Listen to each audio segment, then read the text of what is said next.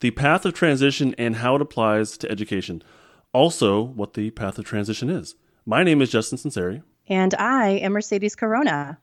We are licensed marriage and family therapists obsessed with the polyvagal theory. Welcome to episode 10 of the Polyvagal Podcast.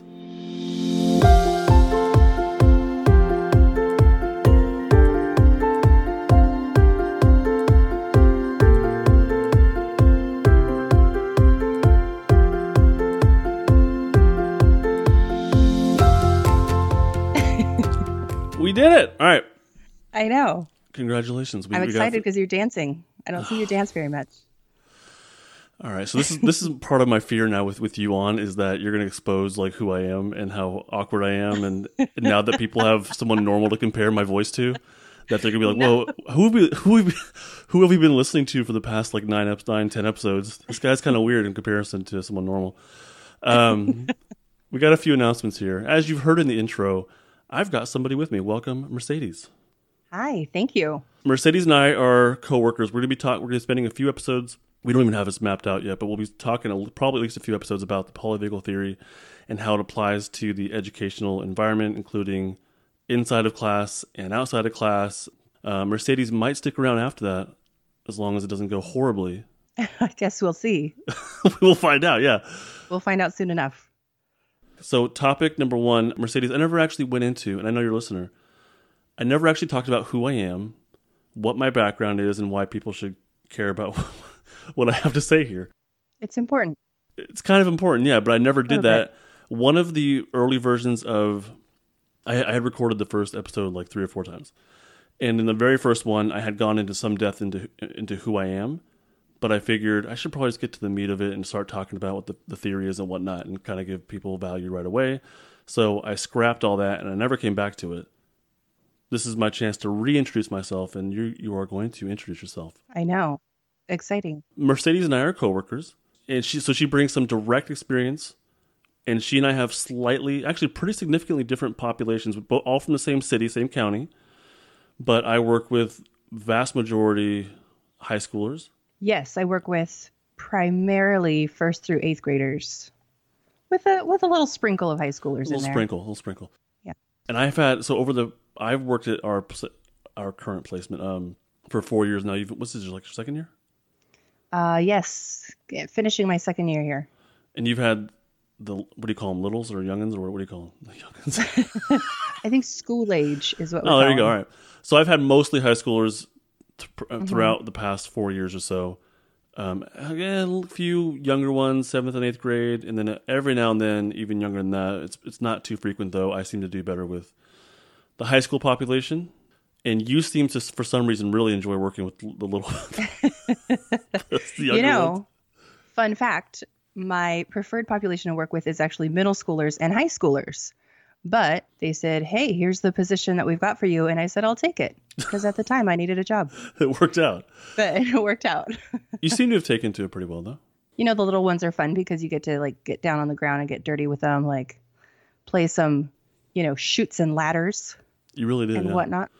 Yeah. So let's talk a lot about our experience. I did have more experience working with, 5 to 10, I'll say, when I was working for county mental health, which was right before where we're at right now at the public school system.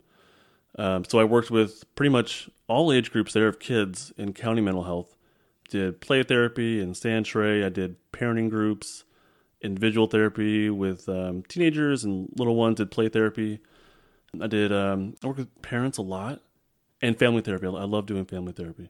So that was at county mental health, and I know you've worked for county as well. Yeah. So before where we're at now, I did a similar job where I worked with the school district. This was in a different county, so kind of did the same thing, working in the classrooms with the kids who have emotional issues and behavioral issues. But then right before that, I did some time in the county mental health department. And yeah, lots of the same stuff. The bulk of my time I spent in a nonprofit agency doing outpatient therapy. And so that was lots of one-on-one work with kids, but lots of family work as well. I did parenting groups also. Did you? I did. I didn't Did you know not that. know this? I had no idea. Yeah. And fun fact again, second fun fact of this podcast Nice. episode. Wow. Right off the I bat. speak Spanish. So I did the Spanish. It's fun. Why are you laughing?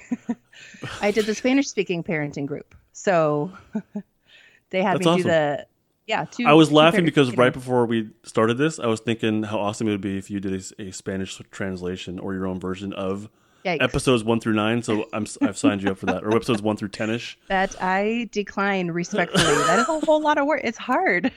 It's really hard to translate. I've mentally signed you up for that, so I look forward to that. Okay. I think we should talk about this away from the podcast. Off the air. Off the air. Going back to my experience. Parenting groups in 2 languages, kid groups of all ages. I actually was doing an art therapy focused teenage depression group. Whoa. Yeah, very specific. It And is. also, as you know, I did a little bit of private practice. I had about 2 or 3 years of private practice. What did I do there? I actually had lots of couples there, lots of couples therapy there. That's something I can't see. You and I don't parallel there. I've never done private. Well, I did. I haven't had my own private practice, but I worked in an outpatient substance abuse program in Palo Alto, which was the only time I've worked with the more affluent community. And so that was in Palo Alto, which is a pretty well-off area. Beyond that, I also did some for the first 4 years, I think, of my young career here.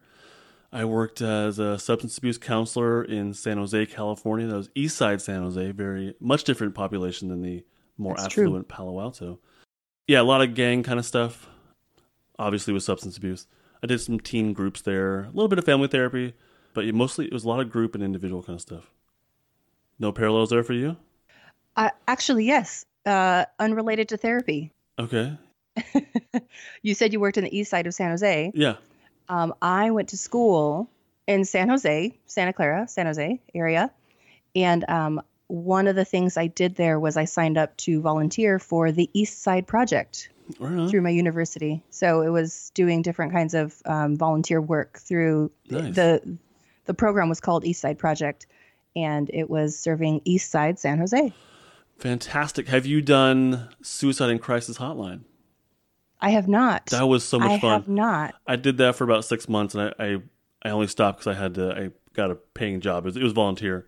It was so much fun. And the experience and the training was pretty heavy on. It was like a 40-hour training to get you prepared for it, and it was a great experience. I love doing Suicide and Crisis Hotline. I think that'd be interesting to do. I think once I hit the lottery and I win my millions, I'll do that on the side. Is what I'll do. What else? That was about it. So as far as therapy, that's about it. I worked for also about 6 months. It was, I think, during college. I wasn't a therapist. I was basically a guard in a non-lockdown juvenile hall setting, but it wasn't a lockdown. It was called the Ranch. Basically, if their offense was high enough, they would go to this non-lockdown facility at the top of a mountain in La Honda, California, small, tiny little community. And I worked there as a guard / counselor, but it wasn't really counseling. Very interesting as well. A lot of gang kind of stuff. But I got to see they were kids, but it was this really kind of it was a prison / jail sort of environment, That sounds pretty hardcore. It kind of was. And I think I was well over my head there and didn't realize it. But it was actually, and that's how you started your career in this field. It's Yeah, just that an was- interesting place to start. that was before I was a therapist. Yeah. Yeah. I was in school. But it was fun. It was fun. I really enjoyed that. I worked in a bookstore while I was in school. That's I a wor- true story. What was it? Borders? Borders Bookstore. No longer Oh, I around. love Borders. Loved. Loved. R.I.P. I don't think it's around anymore. Yeah. Borders. It's not. Barnes and Noble's alive and kicking. They have a lot of I know. toys now, so they're They still do. Their And Harry- Lego game is on point. Harry Potter wands. Yes. Harry Potter, just everything. Everything. Yeah. Any other history we should know about with you? Way back before I did therapy, I was in a group home. I feel like that's relevant. Not I was in a group home, but I worked in a group home. So that was actually There you that was pre master's program. So that was even before I decided I want to be a clinician. What were you doing there? In the group home, Yeah. I was working in the group home. I was helping out the kids. But you weren't a therapist because you're in your. No, I was I don't remember what my title was, but I was just one of the workers there. So I would just be there and spend time with the kids and, creating relationships, building connections for these kids. But you were still Yeah. like the frontline staff. Yeah. You were doing the Yeah. whole daily routine kind of thing and whatnot. Yeah. I was there and take them to school and pick them up from school and help with homework, all that stuff. We are very rich in our experience here, I think so. and that's why we should be taken seriously. There you go. There you go. That doesn't mean we're good at what we do, but I think I think we are. I think we're fantastic. I think we are. I think you're right. Those are two separate facts, They really are. but they We'll- live together simultaneously. We'll leave it up to the dear listeners. Let's do that.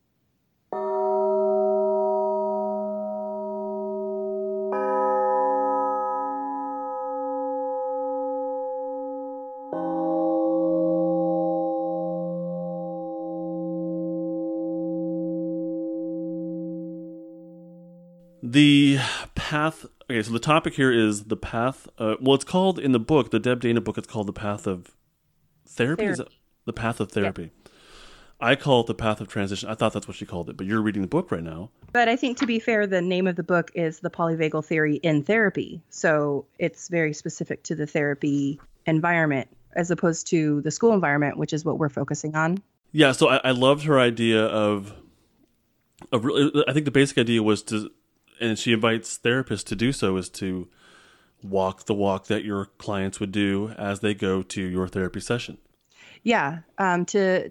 If and when it's possible to walk that walk and to notice, I think my understanding is simultaneously the reactions of the client, but also experiencing the stimuli for yourself. So noticing the things that the client might be noticing. But on a polyvagal level of cues of safety and or danger. Exactly. So we're taking this idea, we're borrowing it, and without getting it Adapting back. Yeah. We're borrowing the idea, and then we're applying this to the school, and not just the school environment, but the path that a child could take from home to school, and then in between class periods, like transitioning from one period to the next, or into recess or whatever, and then from school back to home. So that's kind of the level we're going to talk on. Is we're calling it the path of school. I don't know what you want to call it, but the path of school. I like the path of transition. I like that too. I like that. Because you can adapt it to anything.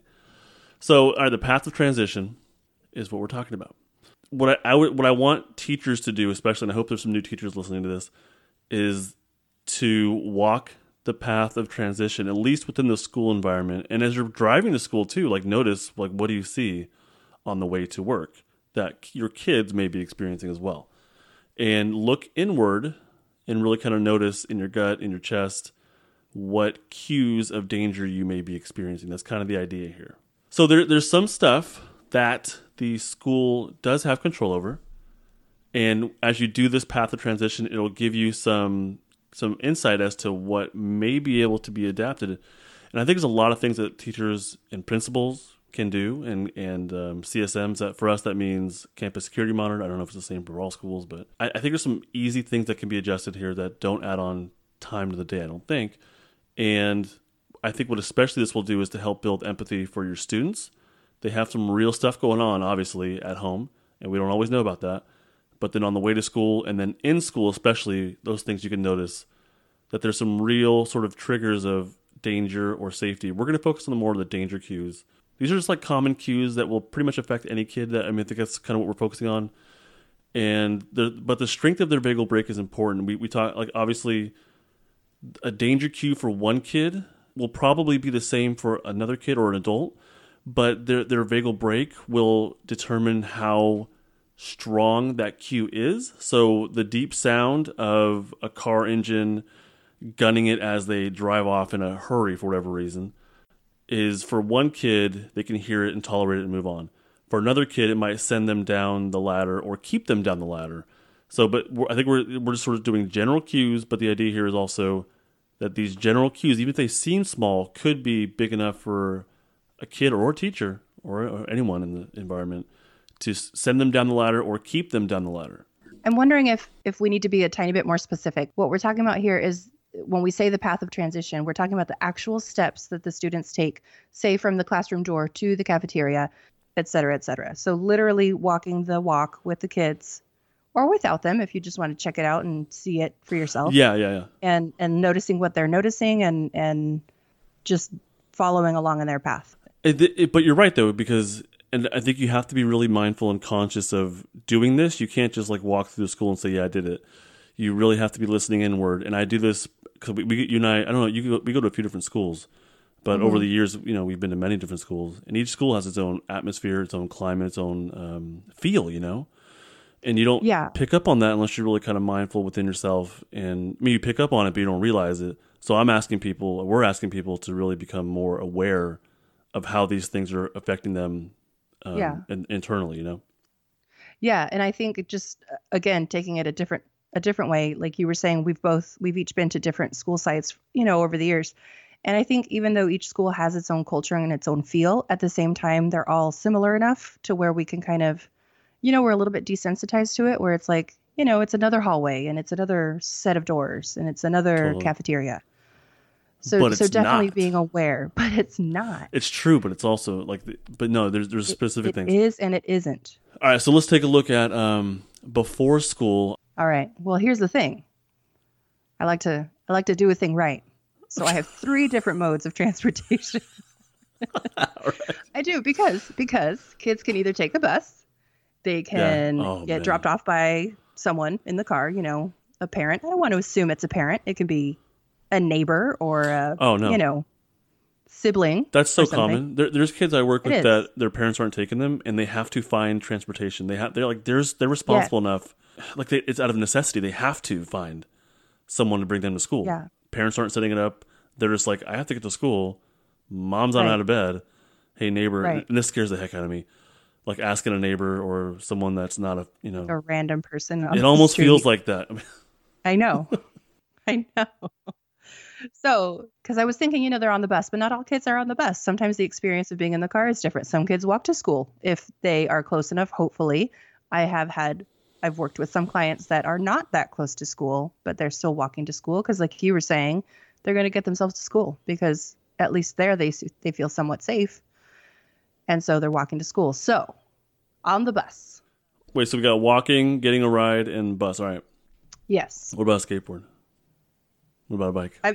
We can file that one under walking. Oh, okay. All right. All right. Oh, yeah. We'll file that one under walking to school. Getting your own self to school. Okay. So on the bus, I was thinking of things like, getting on the bus. I think it can be a really almost a terrifying experience to get on this enormous vehicle with all these other kids. There's all this noise level, just kids talking. Is there some bullying going on, teasing, just annoying stuff?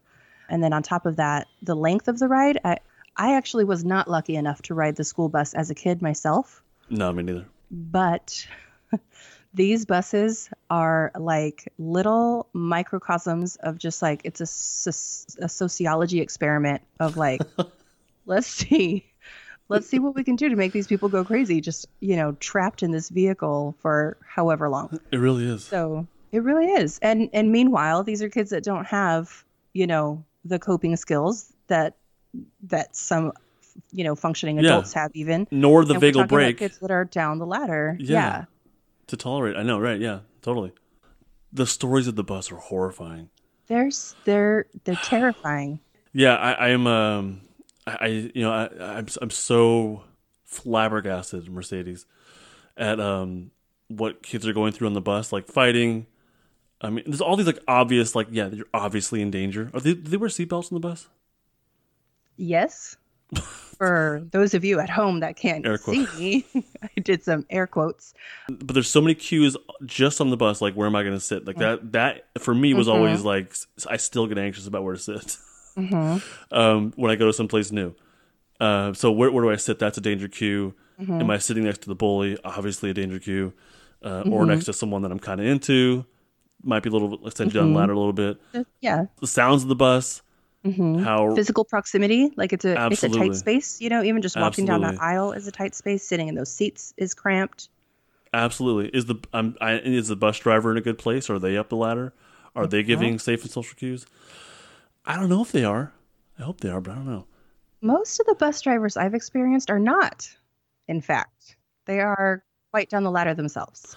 There was and I don't blame them. It's for everyone on board. It like you said, it's this awful sort of sociological experiment It really is. of just like it's this petri dish of just danger cues, and I don't know. So there was one time where a bus driver dropped some kids off, and they were like livid, and they were basically cursing the kids out, and I think they called one of them an asshole. Nice. And the kids were this like, is the bus driver this is calling the the bus kids. driver, yeah. Nice. And the kids just, they were teenagers who don't put up with that kind of stuff. But I was super proud of them because they just like kind of laughed it off and moved on. Not all the kids would handle that way that we work with, But I was like, okay, they laughed it off. And that was pretty good. Okay, this person, the bus driver, was not a model of appropriate behavior. And the kids, I thought, actually did a lot better job handling that situation.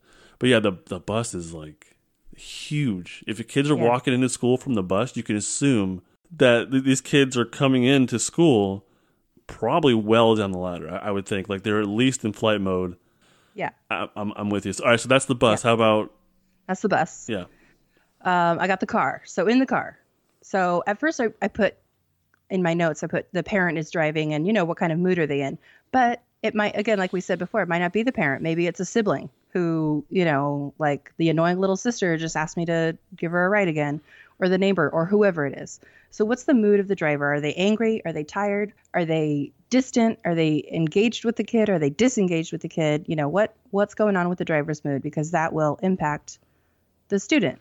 Are there other people in the car, siblings in the car? Like, give me that toy. That's my toy. Just all this kind of fighting down the ladder stuff.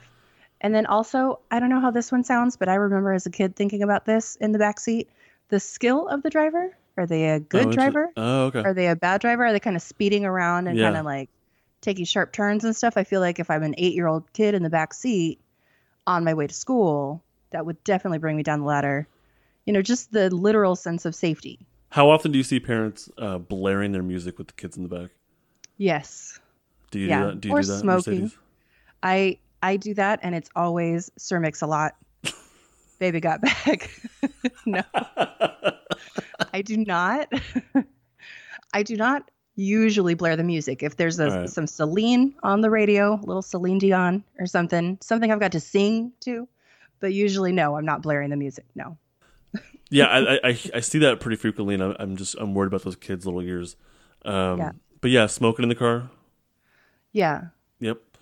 Or not paying attention to the road or anything. Yeah, so picking up on the parents, their own like ladder, like their own sympathetic activity, yelling at other drivers. You and I were on the same page here. Yelling at other drivers, or how about complaining about a teacher or another parent, or complaining about whatever. But yeah, parents have to be the co-regulation. They have to be the person who's safe and social in the safety social engagement state. So if parents aren't there, no matter where we're at, like that's a problem. That's a danger cue. But in the car, the kids can't escape. I think that's something important. Yes. And the bus too. Yes, there's a sense of helplessness almost. I don't know if that's quite the right word in this scenario, but there's not a lot of control when you're, again, an 8-year-old in the back seat or in the middle row of the bus. That there's just nothing you can do if things go sideways. No, not at all. Yeah, so there's this lack of control. But it's like if mom or dad or whoever is like in their sympathetic fight mode, and they're being really aggressive with how they're driving, and you're feeling that erratic driving and you can't escape, that's a obviously a big cue of danger, right? Yeah, and I think if we're thinking about the different states, right? Can't flee, can't fight. Yeah. So we're going to go into that freeze mode. And that's how we're starting our school day off, finally get dropped off at school. And this is, we're automatically already in the freeze mode before the school day has even officially started. I don't think I can disagree with you there. And they are hopefully in their seatbelt, but the seatbelt they're being restrained. So their ability to move is they're being held down, which is definitely a cue of danger as well. All right, we got the drive to school. We got the bus. How about self mode of transportation? This I called it walking to school. You can also translate this into skateboarding or rollerblading, if that's how you roll. There's a pun. Did you see that? I got that. Yeah, That's how you roll. yeah. Okay. Um, I saw So a girl. walking to I saw a school. girl outside in rollerblades today, Did you? and I'm like, "What is going on here? Where are we? Yeah. This I is know. like '90s stuff." It's very early 90s. I didn't think rollerblades would ever come back. I don't know if they are. I feel like it never came in the first place. Oh man. Well, I was. But I'm pretty sure we're super- digressing. I was super uncool if that's true. I had a brief stint of rollerblading around my neighborhood, but it really hurts. I had a pair of rollerblades. Okay. So you and me were in the same boat. Nice. All right, so the kids rollerblading in school. Rollerblading to school. How far are they rollerblading? The distance, right? How far is home to school? That's a long way. It could be a long way. Could be. You get tired. You get thirsty. Maybe you don't have water on the way. The weather, Oh, you yeah. know, the weather is going to have an impact on, is it raining? Did you remember your umbrella? You still have to walk your butt to school. And then also the other thing I put down for the walking to school is the safety of the neighborhood. I know just Oh, from man. where we work, I mean, I feel worried for my own safety inside of the car that's locked with the windows closed. So these poor kids who have to walk to school in these neighborhoods that are, let's call them concerning, Yeah. to be delicate. Yeah. How safe is it? Yeah. Do I have to worry about my life before I actually walk onto the school campus and I know I'm safe there? So those are some of the points that I noticed on the walk to school and or rollerblade to school. I've noticed, I don't think I've ever seen a kid rollerblade to school, by the way. I can't believe the stuff that kids would deal with on the way to walking to school. Mm-hmm. There are homeless people everywhere. Yes, everywhere. I've thought about, as I'm driving along and as I go to these different schools, the amount of homeless people, homeless encampments, it's like everywhere. And I see kids walking through these and coming from we work with kids that are homeless. Yeah, kids walk through these homeless encampments, and it's not like, I mean, there's all kinds of crazy stuff that goes on there.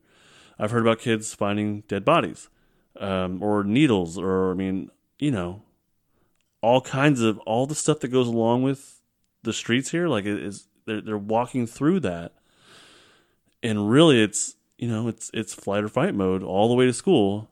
And then they're coming to school, and yeah, they're way down the ladder, of course. Walking into school, how about that? Let's see. I've got getting to school. Well, do you want to share some of yours? I don't want to. Oh yeah. Obviously, how are they being greeted? That's a big one. And as you and I go to different schools, there's a different feel when you walk into the gates or the parking lot or the front desk. There's a big different. There's a huge feel, and there's a few schools that when you mention them to someone else, they'll be like, "Oh yeah," like there's just a culture, there's a climate there that you instantly know from certain schools. You know what I mean? Yeah. Part of this is how are you being greeted. There's one school I go to where there's a CSM sitting in a little golf cart right out in front of the gate. Pretty big guy, bigger than me, and the eye contact isn't quite there. And he seems kind of pissed off all the time. And I noticed that when I walked by him, and he's not in front of the gate. It's a very small gate you walk into. Mm-hmm. But his little cart is like right there. And you definitely notice the proximity issue in him really acting as a guard. I mean, that's kind of his job, but it's not this welcoming environment, Yeah. So you have the guy, and then you have the gate. And, those two things by themselves, I think, are cues of danger. But that, in comparison, there's another school I go to where you're greeted by a female CSM, and so females have a more prosodic voice. They have that sort of advantage over male voices when it comes to prosody and safety.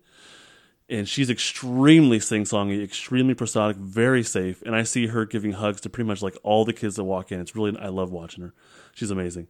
And all the kids call her like their mom, and she has so much love for all the kids. So that's huge. So sweet. It really is. But she is so amazing, and she's so just like the pure essence of like love. And she tells me all the time, I love these kids. I love them. I love them. I love them. And so that's a huge difference. So these kids and the kids that are going to the school I'm thinking about, all of them they're all down the ladder. So when they walk in and they're greeted by this CSM who's so prosodic and so warm and loving, that it's a much different experience. I agree. So the front, so that's the basic idea. I'm not going to go too far into that, but the front desk staff. How about the drop off line, like the parents that like drop off their kids in cars? That whole experience of waiting through lines and dropping your kids off, and how tense that is, and the parents are getting upset and dropping down the ladder. The kids are picking up on those cues. The school fence, the gates, does it feel like a prison, or does it feel more like a welcoming kind of atmosphere? All those things. These are cues of danger. Let's see. I have some of the same things you did. One thing I added, and again, I don't know if this is just me thinking about myself, but are they getting to school on time, or are they late? How does that feel? Did they get their rollerblades on quick enough? Did they, were they able to make it on time? I feel like that will already set them up to, either in a good way or a bad way, to be at the top of the ladder or a little further down the ladder. I like the time thing, and that when they come in late, that either it's pretty much only one response that they're going to get from the CSM or the front desk or the teacher, which is why you're late. Yeah. Rather than, I'm glad you made it today. Welcome. Yeah, exactly. Yeah, you're here. You made it. Glad you're here. You're late. Oh well. Let's do better next time. Or maybe there's a consequence for it. I don't know. But it's like when they come in, it's like, why are you late? Where were you? So that's a whole other cue of danger there. The anticipation of all of that. Exactly. Yeah. I put in, I don't know if this is an obvious one, but I put down about the other kids. So again, kind of like I was saying on the bus, there's all these other kids getting to where they're going, the noise level and the proximity of the other kids. Are they friend or foe? Are they, welcoming the kid, me onto campus, or are they, menacing and like just ready to pummel me? That's going to affect me either way. There's kids that are sizing you up. Definitely. And staff too, honestly. There's kids at certain schools that when you walk in, they're sizing you up. And that's actually throughout the day, they're sizing you up.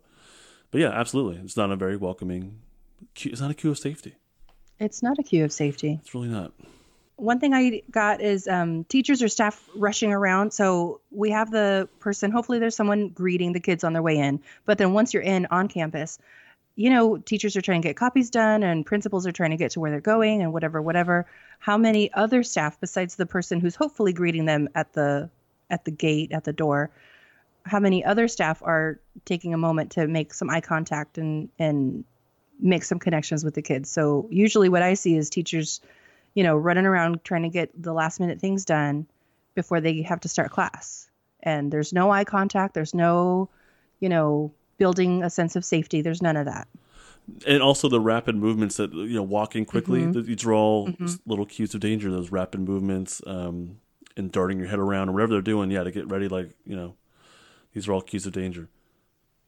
All right. How about they're in school, they've survived the first class or two, and now they're going from class to another class or from class to recess. One thing I put down actually is, are there indoor or outdoor hallways? I think what made me think of this is, again, we've kind of had some flaky weather lately, and sometimes it decides to rain and sometimes it doesn't. And I think that affects the kids. Are they going to be cold and wet as they're walking from one place to another?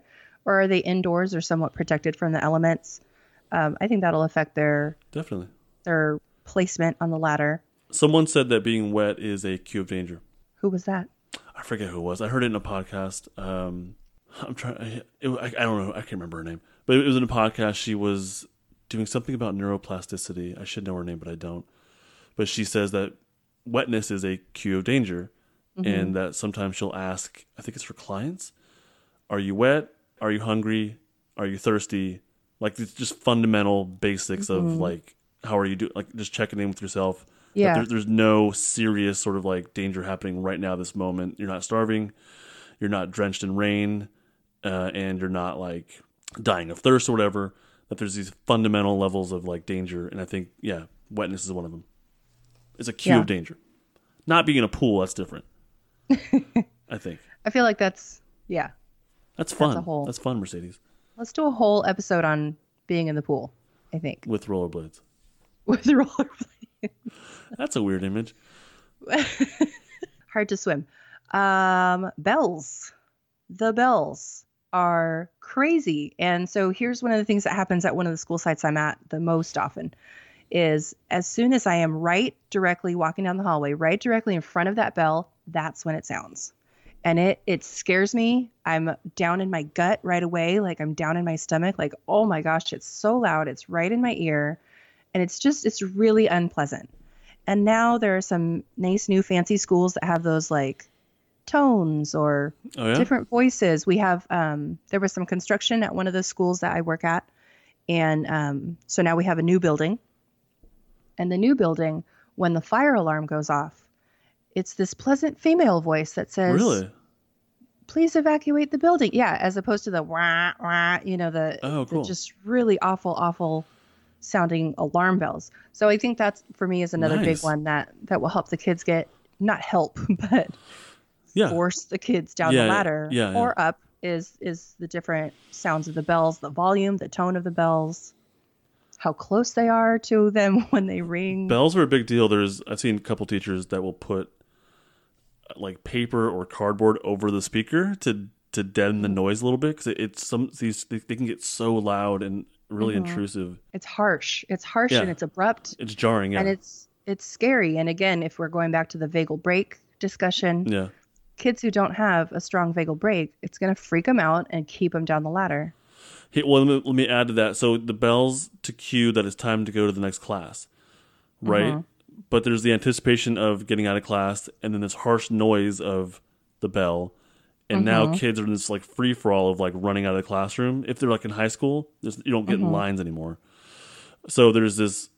All of this is like cues of danger. You know what I mean? Like there's everyone piling into like the doorway together, the proximity issue, going out into the hallway or the corridor, and the voices, the crowd is a crowd of kids, and if it of high schoolers at least, and it's just this sort of. I mean, everyone knows where they're going, but it's a crowd. It's very very loud.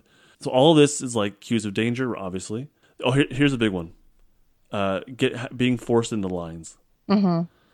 I know this is one of your soapbox issues. I hate this. I know lines are important, but there's I'm seeing a variety of lines of like how kids are being put into lines, and some of them there's putting their hands behind their back, which means that we're limiting their ability to if they're down the ladder, now we're forcing their body into a certain posture or commanding it. This is not safe. So I've seen lines where kids are putting their hands on the backs of the kid in front of them. This is not safe. This is not welcome touch. None of this is good. These are all major cues of danger, in my opinion. And when the teachers are doing this, they're not gently asking them. They're commanding Right. it. Their commands, the voice drops down to a monotone, very serious, like get in line kind of thing. And the teachers are like dead serious about the line. Not about moving forward, but about you have to be in the line perfectly and waiting until the line is perfect before going out to like recess or something like that.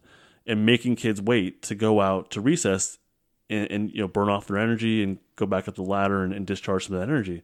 The line thing is huge. So there's a school that I go to very often, and there's a certain corridor where most of the teachers are doing this forced line, super anxiety, kind of lots of danger cues thing. They don't realize it, but all of them are doing it except for one teacher. And he just basically says, all right, let's go. And the kids are fine. They just go to the next period or they'll go to recess. They're not forced into a line and there are zero issues. And the teacher is very prosodic. He's smiling. He's engaging. He always says hello to me. I don't even know the guy, but he always says hello to me. But you can see that there's a teacher who's in a safe and social state. Yeah. And his class is fine. There's no forced line stuff going on, Agreed. The line thing is a big trigger for me. Like, why can't... Why is this such a big deal? I know we have to be in lines, fine. I don't think you have to be, actually, but I know for younger kids, the line thing is important. Fine, I get that. But why can't they hop to class? Why can't they skip or do a silly dance? Like, that's what kids do really, really well. And it's a great way to discharge that energy of being down the ladder and have fun and build social engagement, build the capacity of the vagal brake. Why do they have to march and in a forced position? Why can't they jump? I think this is when we get into the area of talking about who's whose needs does this action meet? Right. Oh, man. Because it's not meeting the needs of the kids. It's meeting the needs of the adults. And for whatever reason, the adults need the kids to walk in a perfectly straight line and march to a rhythm. I don't know. I think that, well, and I think that when teachers when they're down the ladder, that having things be controlled becomes extremely important. When I'm anxious or stressed out or pissed off or whatever, that if I can get a group of kids in single file, I know where they all are, I can count them, I know how they're behaving, that brings me a sense of safety. You know what I mean? Being able to control and predict, I think, is a sense of safety. Rather than, let's hop to our next class, or hop to recess, or do a silly dance, or if you don't want to, walk along with me, the teacher, and I'll joke with you or whatever. When you're down the ladder, though, being able to be in tune, I think, becomes a lot more difficult. That's why the example I shared with the teacher who is in his social engagement system, he doesn't have this issue. He's not looking for control. He's looking for getting to the next place with his students safely. The actual goal. Yeah, the actual goal of getting from point A to point B, not doing it my way exactly because I said so. Yeah. So teachers, I know I'm not a teacher. I'll grant them that. Maybe I'm talking out my butt. Fine.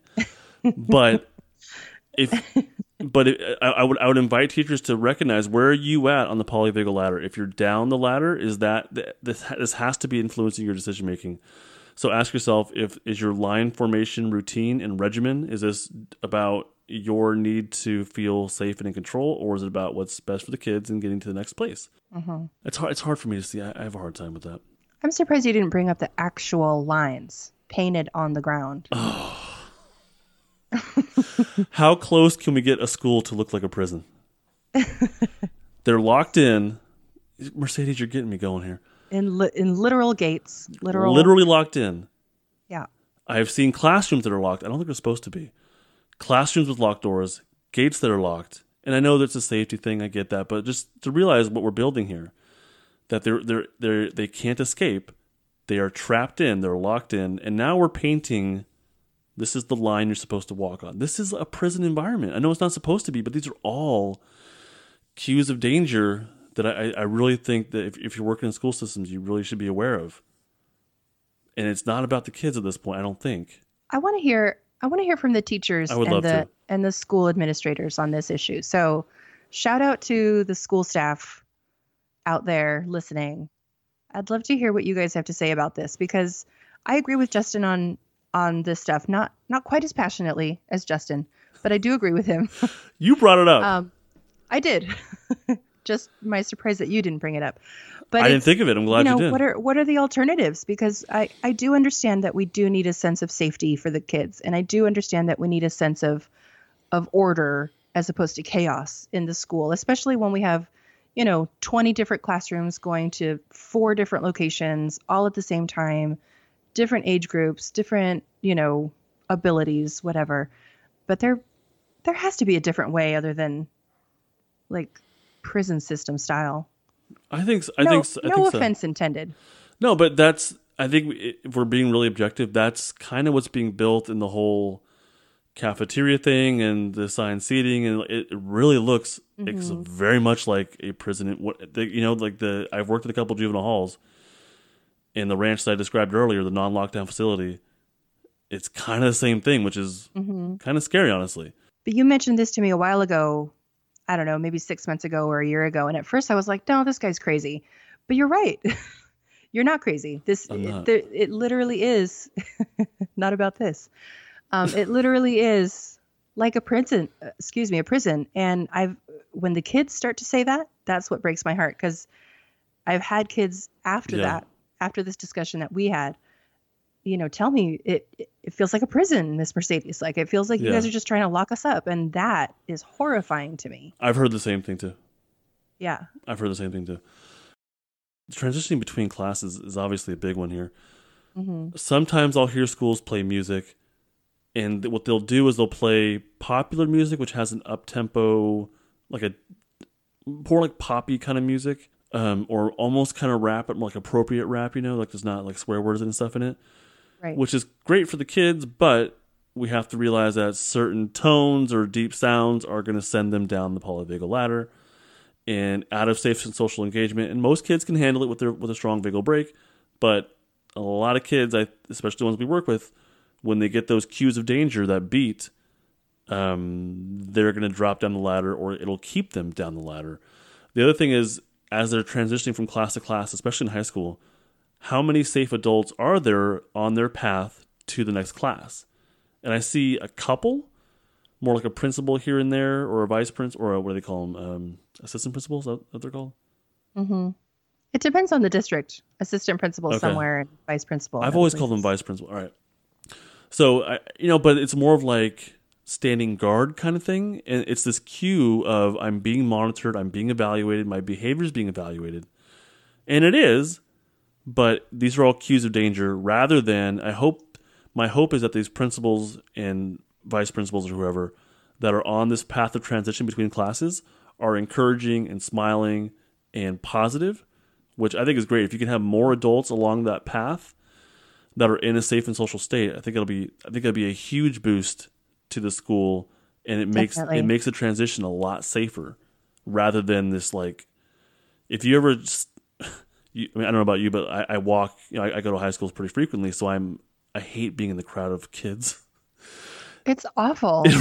It How is. did we ever do that? It legit, like, it completely takes me back to being like 14 years old. Yeah. And the first time that I was working in a high school and I got caught in the hallways, I had like a panic attack almost. Like I just wanted to run down the ladder. It's You're way down. Scary.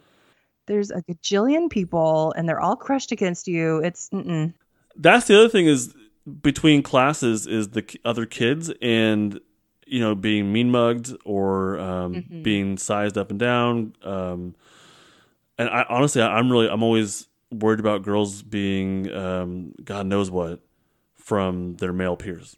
Mm-hmm. And maybe that's, I don't know if that's, like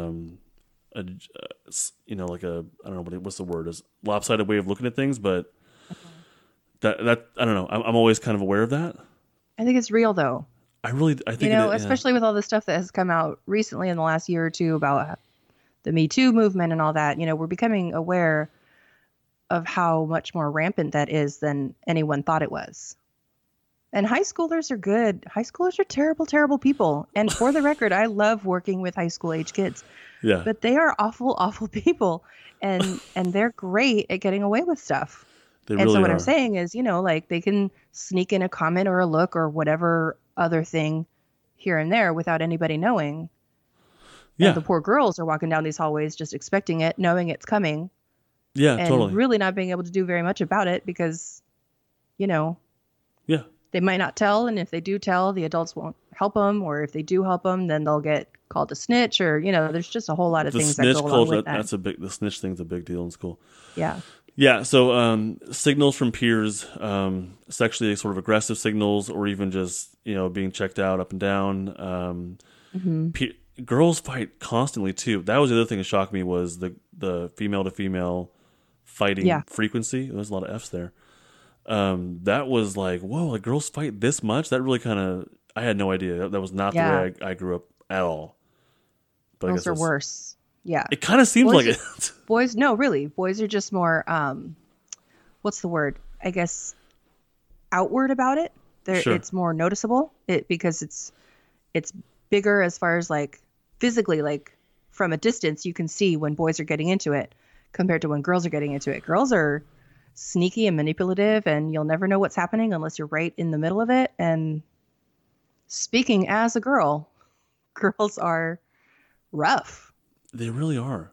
They made a whole movie about it. It's called Mean Girls. Nice. All right.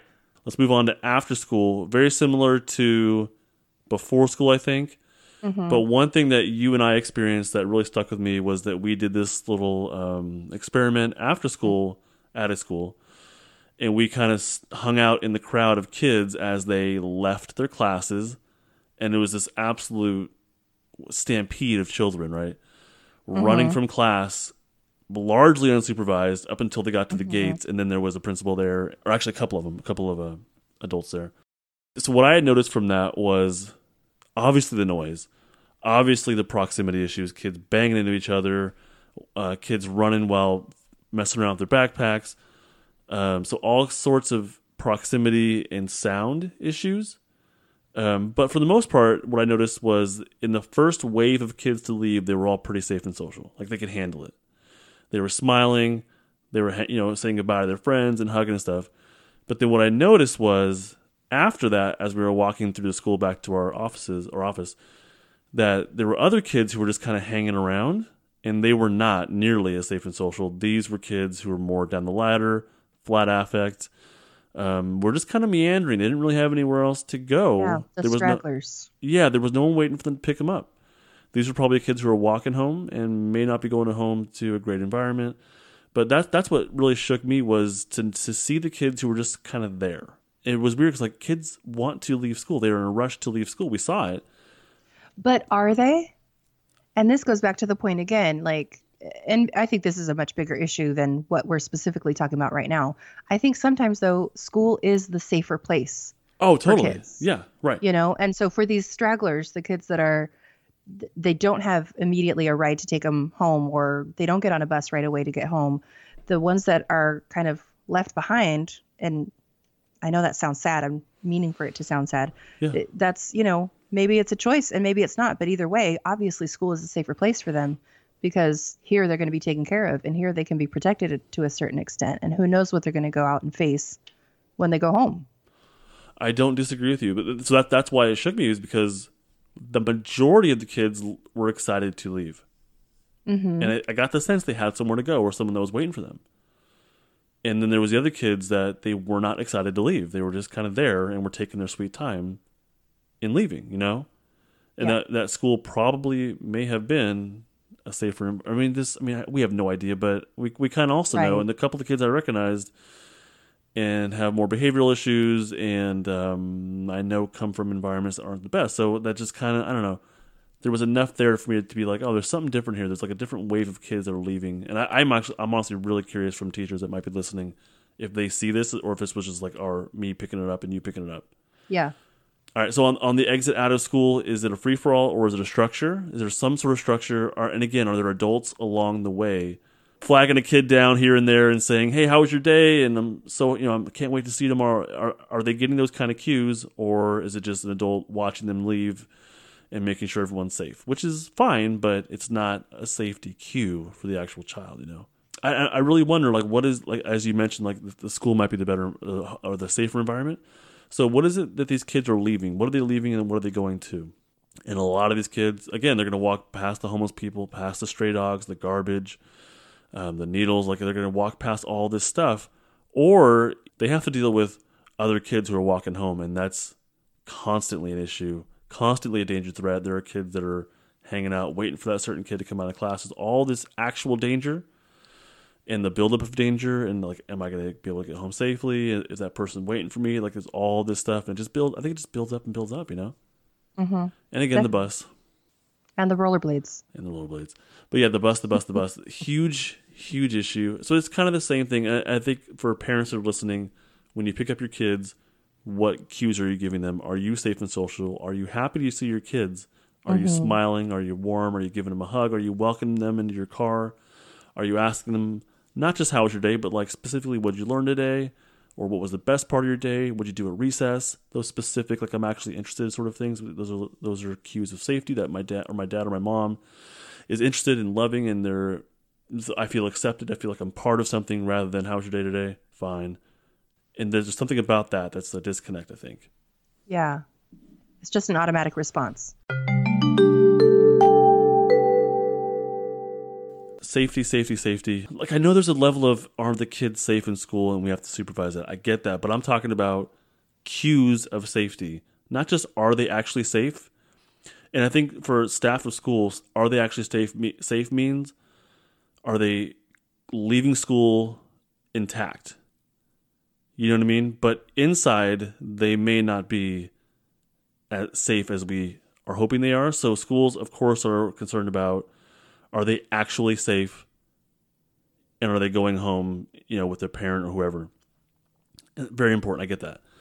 But we're talking about cues of safety. The neuroception of safety. Yes. And that only comes from people who are in a safe and social state, who are giving that off, not just monitoring the kids, but actually actively engaging with and helping them co-regulate by being a safe and social mammal for them. Yes. Students, they need to arrive in a safe place, obviously. They need to be welcomed. I think it's very important to be welcomed. Like, they're going from homes that may not be very safe. So we want to bring them into an environment where they are welcomed. You're a part of our thing that we have going here. You know what I mean? And we want to welcome them into an environment full of safe mammals, ideally, safe nervous systems. And that only comes from adults who are in a safe and social state. And obviously, of course, not just what are you doing as the principal or as a teacher or as a CSM, what's the environment like? Is the environment welcoming? I agree. I think the biggest point that you made right now is the awareness of it. So we're aware of the lines that are painted on the ground, and we're aware of the gates that lock the kids in for safety into the school. And so what can we do as the staff, as the grown-ups on campus? What can we do to counteract some of the kind of negativity that those images and cues kind of give to us? What can we do to counteract that? And so making sure that we have the eye crinkles and the prosody, and making sure that we're making connections with these kids on real connections, even if it's a 2-second thing, that makes a difference. Absolutely. I like the idea of what can we do to counter it. And I think you gave great examples, but something I do in therapy, because we're in the schools. So as we're doing therapy, those bells go off, or the announcement kicks in, and the Pledge of Allegiance and all that stuff, in therapy. So rather than trying to talk over it, because I know I can't listen to my student and tune out the sounds. I can't do that. Yeah. So, I can't. yeah. So what I do is to counter it, rather than trying to talk over it, I'll counter it and I'll say, sorry about that noise. We'll just pause for a minute, let them go through the thing, and then we'll continue. And the student always says, like, of course, that's fine, or we kind of laugh it off. But what that does is I think it allows us to kind of discharge the energy of like going down the ladder a little bit, because of the jarring of those sounds and the irritation of not being able to hear each other. So we go down the ladder a little bit, and then being able to laugh it off, I think, is a way to release the energy. So being able to counter it by being aware of it and then just commenting on it, I think could be a really easy way for teachers or therapists in the school system or whoever. Make a joke out of it. You know what I mean? Well, and then you're maintaining the connection in that. Yeah, exactly. So there's a a step down the ladder, and then real quick right back up again. And that's going to build the vagal break. Or if you have the lines, can you do a silly dance on the lines? Like, make the best of it. And I think kids will be okay with, like, our challenge is to be on the lines, but I want to see how silly of a walk you can do. And the rules are we're not allowed to, like, break into someone else's zone of space. Like, it seems like there's some really fun ways to do that with kids. Yeah, there's lots of things. Let's walk sideways today. Let's take the tiniest steps we can. Let's take the biggest steps we can. That's perfect. And it brings them more attuned with their body, which is going to help discharge the energy. That was fantastic. Let's do that tomorrow at work. Can we take some big steps together? I'm going to ask our dear listeners for a favor. If you have a favor, you can ask. I only like to ask one favor. Actually, we already did. We already asked a favor, which was if you're in the school system and you disagree or agree, we would love to hear it. If we're totally off our rocker and we don't get it because we're not teachers, fine. I'll let you vent at me through an email. Go ahead. Or to Mercedes. You didn't give your email? I did not. All right, so that you can email me, justinlmft@gmail.com, and you can email Mercedes at mercedeslmft@gmail.com. Email one of us, probably Mercedes, to vent, because you're upset at her, not me. She would love to get those first emails of a principal who's just I would love that. Yeah. On my first episode of the Polyvagal podcast. What? To get those angry emails about, like, you don't know what you're talking about. You're not a Absolutely. teacher. Yeah. I'm open to hearing it, because again, like you said, I'm not a teacher. I want to hear what's up. I want to hear what's going on. All right. So we invite you to, that's our request, is email us and let us, or if you're a parent, I would love to hear from parents too. Anybody at this point. If you heard this podcast, we're lonely, just hit us up. That's our request. Yikes. Thank you so much for, Mercedes, any final thoughts? No, I am excited to be hopefully part of this podcast now. I loved having you on. I appreciate you being here, and I'm looking you. forward to the next one. So, dear listener, thank you so much for listening. I hope this has brought you some value. If you have a question or a rant or event about anything, Mercedes or I would love to hear it and possibly address it in a future episode. I've made it a habit of starting to blog about these questions that I'm getting here and there. So that might pop up in my blog as well. Feel free to contact myself or Mercedes. Oh, I said that wrong. Feel free to contact Mercedes or myself. You have to speak. It's grammatically correct. Proper You grammar. have to speak gooder, especially when teachers are listening. You have to speak gooder. So Mercedes Gooder. LMFT, Mercedes LMFT at gmail.com and Justin LMFT at gmail.com. Thanks a lot. Thank you, Mercedes. Thank you, guys.